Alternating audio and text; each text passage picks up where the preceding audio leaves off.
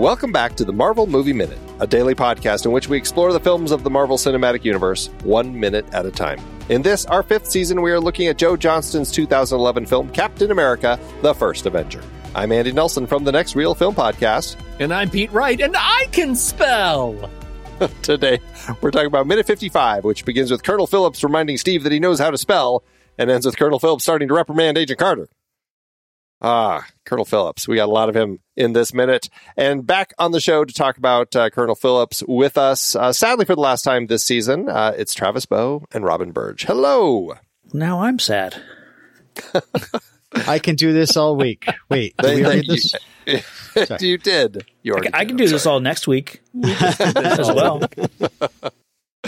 Well, we get to have a wonderful conversation about Phillips in the tent here. This is, generally, it is a conversation between Steve and Phillips, but Peggy's here too. She gets to react, I guess. How does this play for the two of you? Right at the beginning of the minute, after Phillips says, I can spell, and he kind of stops Steve in his tracks. Is that a moment of compassion from Phillips? What are we getting from that there as he kind of stops to actually respond to Steve? There's definitely some genuineness from Colonel Phillips in this minute. The feeling sorry that he did recognize the name, and so there's some genuineness there that I like.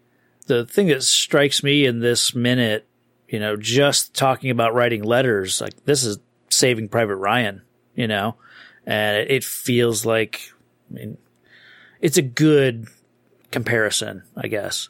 Yeah, what I don't understand is he says, I've signed more of these than I'd care to count, so it's been a lot. And then he's like, your friend's name sounds familiar. I can't believe you just brought that up. That is my complaint, but I didn't want to bring it up first because Andy would make fun of me. I have a grammatical complaint. Introduce the grammatical complaint horn. So the word but introduces a clause that is contrasting that which came before. What I expect in this sentence is, I've signed a lot of these condolences. Have you heard this? Do you know where Bucky Barnes is? I have signed a lot of these condolence letters today. The name does sound familiar, right? Yeah. But says, I have been engrossed in these letters today. But contrasting that, the name does not sound familiar.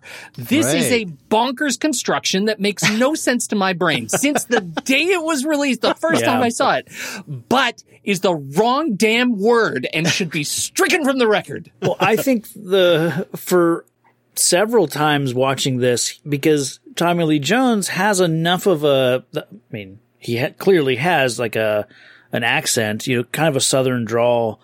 Mm-hmm. And so he's a little bit of a mumbler. So I could almost hear, but the name doesn't sound familiar. Like you can almost hear that but the name doesn't sound familiar. So, but then he says, "I'm sorry." Is he? But if that's the case, he's either I'm sorry, it doesn't sound familiar, I don't know, but that's certainly not what I'm getting from this scene. What I'm getting is I'm sorry, my condolences to you too. Right, because Steve then responds with, well, what about the others? Yeah. So that would then imply that he did imply that he died. Yeah. Well, he inferred. Sorry. Yes.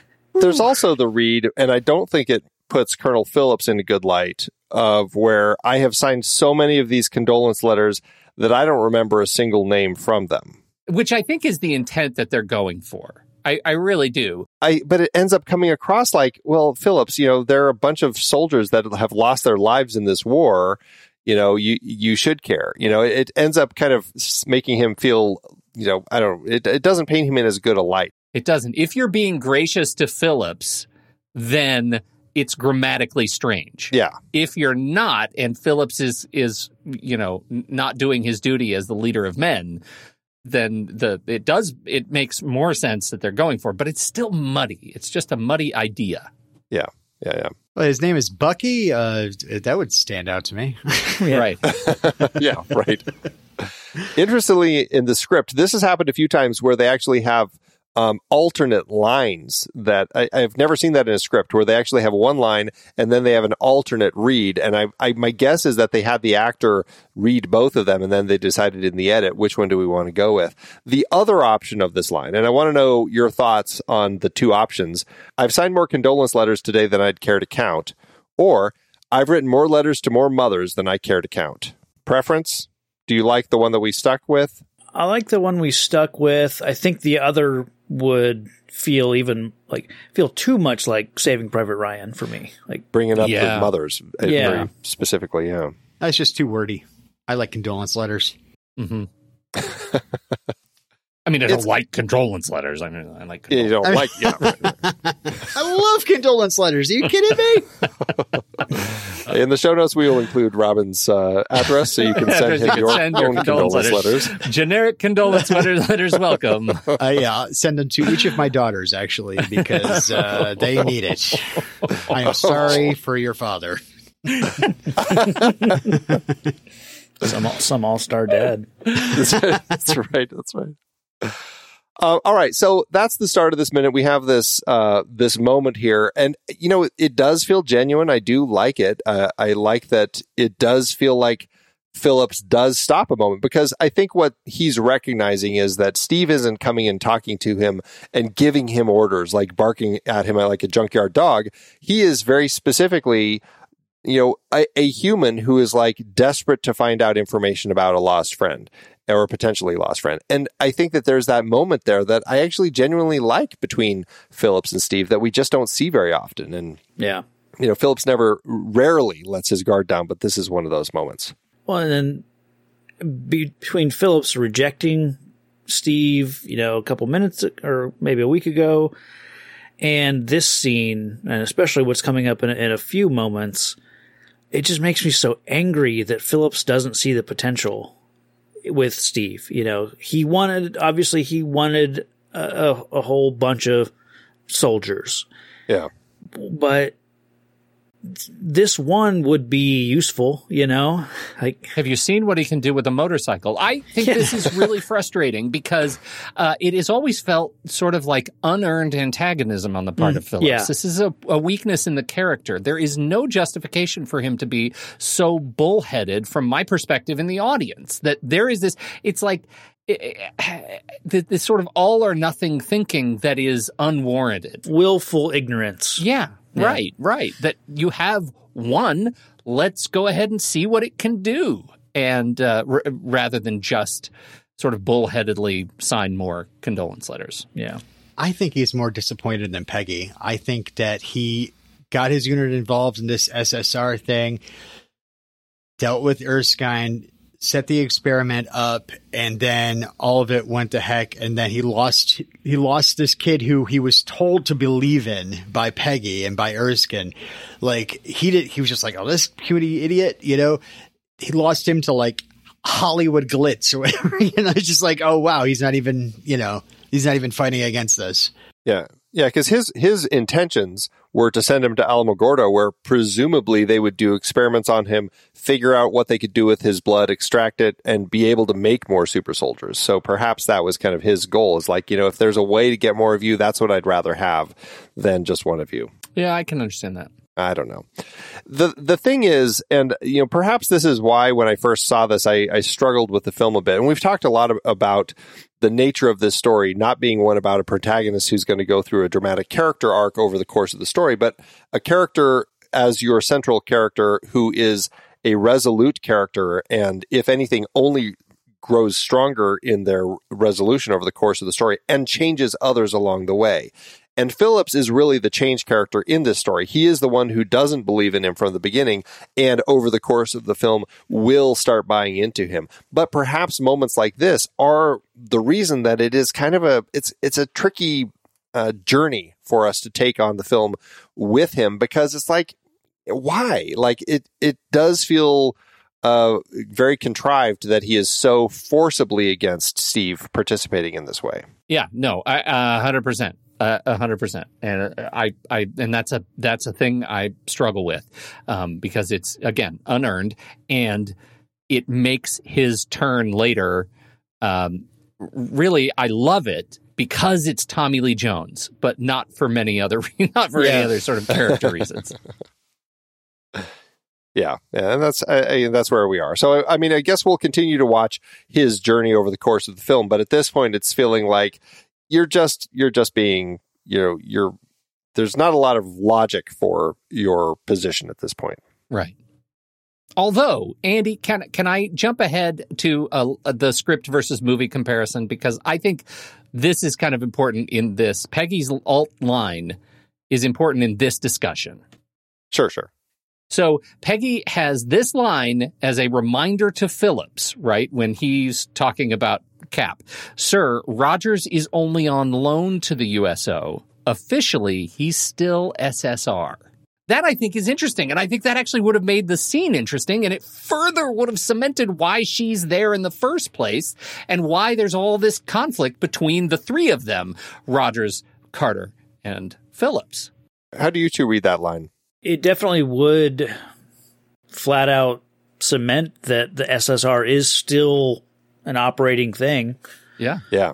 It seems like she is pulling some strings here, too. Yeah, and it does. It makes me wonder why they pulled that line out, because it would have added clarity, and without it, it removed clarity. I have nothing else. Well, that is one of those lines that it's a single line. Like, why would they take that out? It does feel like something that could have actually benefited the story, but it is what it is. We have this argument between Phillips and Steve. Now that Steve has kind of moved past Bucky rather quickly, I will say, and wants to do a rescue mission. And there's this argument between the two of them about Steve just being a chorus girl, and Phillips is just going to win the war, and that's how he's going to rescue all these troops over there. We get a picture of a map. Steve stares at this map of the line and where this Hydra base is, and we get a sense very quickly as, Phillips says, "You've got someplace to be in 30 minutes. He says, "Yes, sir, I do," and looks at the map and walks out, and we get a great reaction of Peggy. This is, again, why I think that Peggy clearly did not have this intention by coming here. She seems rather surprised by Steve walking out like this. How does all of this play for you three? Yeah, it's good. She does have a look, oh man, what did I do? I did not mean to do that. No. But then so ultimately, what was her plan or motivation? It still makes her role here confusing, because if she had cracked just a slight smile when Steve left, it'd be like, oh, finally, he's getting into the fight. Absolutely. But she doesn't. She seems surprised by it. So again, what did you want Steve to do? So it's a hard character to read for me in these scenes. It makes what I loved those three. I love the minutes prior because the setup is so good. Yeah. And then the sort of dramatic punchline here is so weak, right? It just ends on a whimper. I want her to have more agency and strength over the course of these minutes, but it has to end, like you said, with a knowing smirk or a smile or I got what I wanted kind of a look. And we just don't get that. Or how much better would it have been? And with the way Phillips and Peggy are positioned here, he's looking down at notes, or he's behind her doing something else. How great would it have been for her to crack a smile and for him to say, "Wipe that smile off your face"? Right. Is there a case to be made that the look that's on her face is actually, well, I did get what I wanted, but now I'm terrified about the outcome yet to come? And that could be concern for Steve. Yeah. Yeah. Some of these things I think are they could be performative nuance that, that Haley Atwell is going for something that I'm not getting. It's certainly not really in the script. No. If she does something that Phillips catches on to, though, like Steve wouldn't have much of a head start. I mean, he's Captain America. He'd have quite a head start. But, I'm just saying that Army would be right after him. He is a head start. Yeah. Right. But going back to the whole chorus girl line is so mean. Yeah. It's so mean. Yeah, he's giving him the details, and the hard truth. We're going to lose more men trying to rescue these guys, and then it's just like, I don't expect you to understand because you're a chorus girl. Just like, wow. Yeah. Thought he was talking on the level with him, and then it's just like, Yeah. yeah, you're still like inferior to me. Yeah, this is the ultimate sort of script rug pull that because we just had a minute where Steve was talking about how much shame he carries because he's a chorus monkey. Yeah. And to have that line used against him so quickly is, I think, just really tight writing. It keeps the sort of insult right together and with the setup, and I think it really plays. And I think with military call-outs of calling men ladies, Yeah. Tinkerbell, this is the next one. So this, It counts. Yeah. Yeah. Chorus girl. This is the next one. I don't know, 5-ish, somewhere in there, as far as our ladies count. The biggest surprise for me in this minute is the line, well, then understand it somewhere else. If I read the posters correctly, you've got someplace to be in 30 minutes. And until today, I always heard Post-its. And I have wondered, were Post-its really around in the 40s? You guys, they totally weren't. The line is posters, and Post-its were invented in 1977. There you go. Thank you for that clarification. Yeah, that nobody needed or asked for. Except for you. Well, I thought you were going to ask where Right. are they hanging posters in this camp, because I don't know if there's some billboards around like, hey, while you're in Italy, Yeah, right. No kidding. check out the USO tour. All the soldiers saw them as they were running back Yeah. from the Hydra death out in the field. So, yeah, let's talk about the map. Travis, did you have something about the map? Just wondering if Steve has a photographic memory, because he'll look at this map, and then the next map that I can recall him looking at is when he's at the Hydra base, and then he indicates, to the SSR, like, here's where everything was that I saw. Only got a quick glance, but I don't know if that's what he's doing here. Is he looking at this map and memorizing everything? I don't know. Yeah, there have been a lot of things online about stuff like this, and this is one of the things that they say was also enhanced as part of what he had, like the ability to remember all of these details very quickly. And so he looks at this map and he probably instantly remembers, where all of these different things are. Where's the line? Where's the Hydra base, et cetera, et cetera. So, number one, he's an artist. Number two, photographic memory. We'll get to the super soldier stuff. Right. So far, we've clocked 2 enhanced abilities. That's right. in the comics, he definitely didn't have the super strength and most of those abilities kind of early on, but he was like in the Marvel Comics universe, he was the most brilliant strategic mind. He could formulate a battle plan better than anybody. So I think that kind of makes sense that he would be able to look at a map. He would look at all the pieces on the board and know how to fit things together to make the best outcome. Yeah. The map is interesting. It's a map of the Alps. We're seeing Austria and the Italy border here largely. And you see a line along the map pinned in as far as where the front is. You see a couple British flags that I'm assuming that's where the Brits are. And that's why I was wondering in one of the other minutes, did Peggy come from one of these camps, or did she fly down all the way from London? I'm not sure. And there are 2 U.S. flags on here. One is just north of Udine, Italy, and the other is kind of it's right near a mountain peak and is like Grossglockner, I believe is how you say it. So that's where the other base is, and then the Hydra base is in from there, and kind of a little northeast from there. I was trying to, over on the Marvel Location Scout, we've the page, we've talked about that as far as the Austrian Alps, where this Hydra headquarters is. I was trying to map, like, based on the front line. They're about 5 miles from the front. Philip says the base is about 30 miles in, and so that puts them about 35 miles. According to what we're looking at here, I was trying to map it out. It looks like it's probably closer to 100 miles. Not necessarily as the crow flies, so maybe 80 miles. I don't know. I think Phillips is a little off, but also it's an old map. It's hard to pinpoint a lot of specifics from it, but that's kind of what we're looking at He here. doesn't have his reading glasses on. Right. Steve doesn't need glasses. He's got super eyes. Oh, right? I met Tommy Lee Jones looking over his newspaper, Right. The H stands for Hydra, right? Yes. Okay. the big H. That's the base. That's the right in the middle of the Alps that we've been looking at.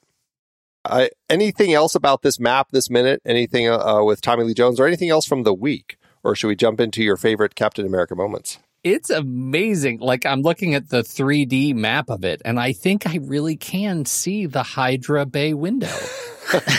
This is uncanny. I told you they left it there. Yeah, I know. You had already figured that out. That's impressive.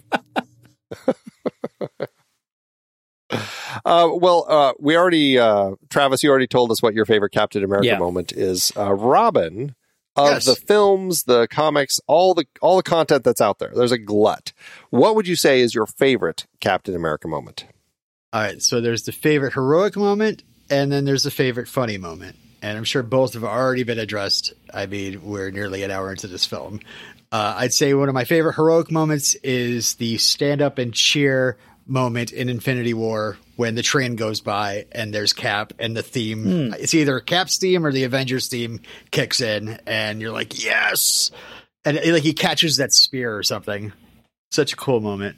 Mm-hmm. Yeah. And it's probably just because I watched Infinity War recently, but my funniest moment is, of course, I am Steve Rogers. That's awesome.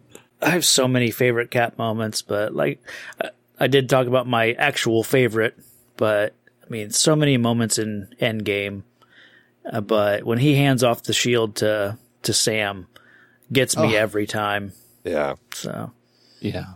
On your left. He says on your left. Yeah. Yeah. There are so many, and that's why it's always interesting. I think there are a lot of great moments that Cap has had in the films and in the comics and everything. So, both of you, it has been a thrill to have you join us all week to talk about Captain America. Thank you both so much. Absolutely. Totally. Last time, remind everybody what they should be checking out that you are busy working on. I'll say check out Real Comic Heroes. That's my comic book movie review podcast. It's real with 2 E's. And just check it out. We go in release order through a big list of comic book movies and just review them one at a time. Fantastic. Robin? You can catch me at Karate Kid Minute. Do something fun with it. Like listen to it backwards. You know, who knows? You might pick up some messages. I don't know. Maybe me going, help me. Well, is that backwards, like the whole thing backwards, or does it mean start at like the White Album, man? Movie episode 125 and then do minute 124, 123? You can do both. That's what's so crazy. Is Karate Kid forward? It's also Karate Kid backward. You didn't know. Wait a second. You heard it here first. No. All right. I do that just to make you say it out loud. That's really the only. All right. Sorry. He was looking for another Descant moment. Right. Didn't get it. Well, check out the links. They will be in our show notes, everybody. And we will be back next week where we will be hitting the 1 hour mark. So looking forward to that. Pete, thanks as always. No, Andy. I'm a chorus boy. Until next time, true believers.